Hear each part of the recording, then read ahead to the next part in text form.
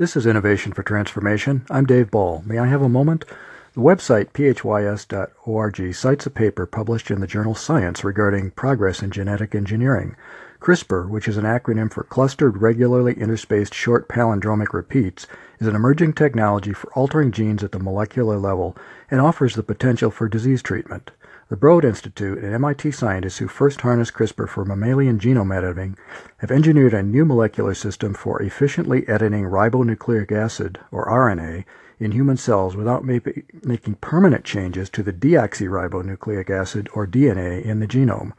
Senior author Feng Zhang and his team claim the new CRISPR-based system called RNA editing for programmable A to I replacement, or the acronym REPAIR, has the potential to reverse disease-causing mutations at the RNA level, as well as other therapeutic applications. The team claims that RNA editing offers a safer, more flexible way to make corrections in the cell.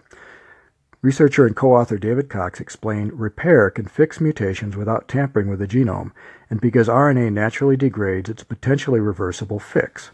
Another researcher, Jonathan Gottenberg, commented that there's immense natural diversity in these enzymes that they use in the CRISPR RNA editing process. We're always looking to harness the power of nature to carry out these changes. The researchers intend to make the CRISPR technology freely available to others in the academic community. There are medical and scientific benefits to this research, such as potential treatments for epilepsy, muscular dystrophy, and Parkinson's disease. There's also tremendous risk for abuse of genetic engineering technology, ranging from the unethical, such as selecting the genetic traits of unborn children, to the dangerous if bad actors or rogue nations become capable of weaponizing CRISPR against humans, animals, or agriculture, similar to the ways in which chemical weapons and nuclear weapons have become instruments of terror and destruction.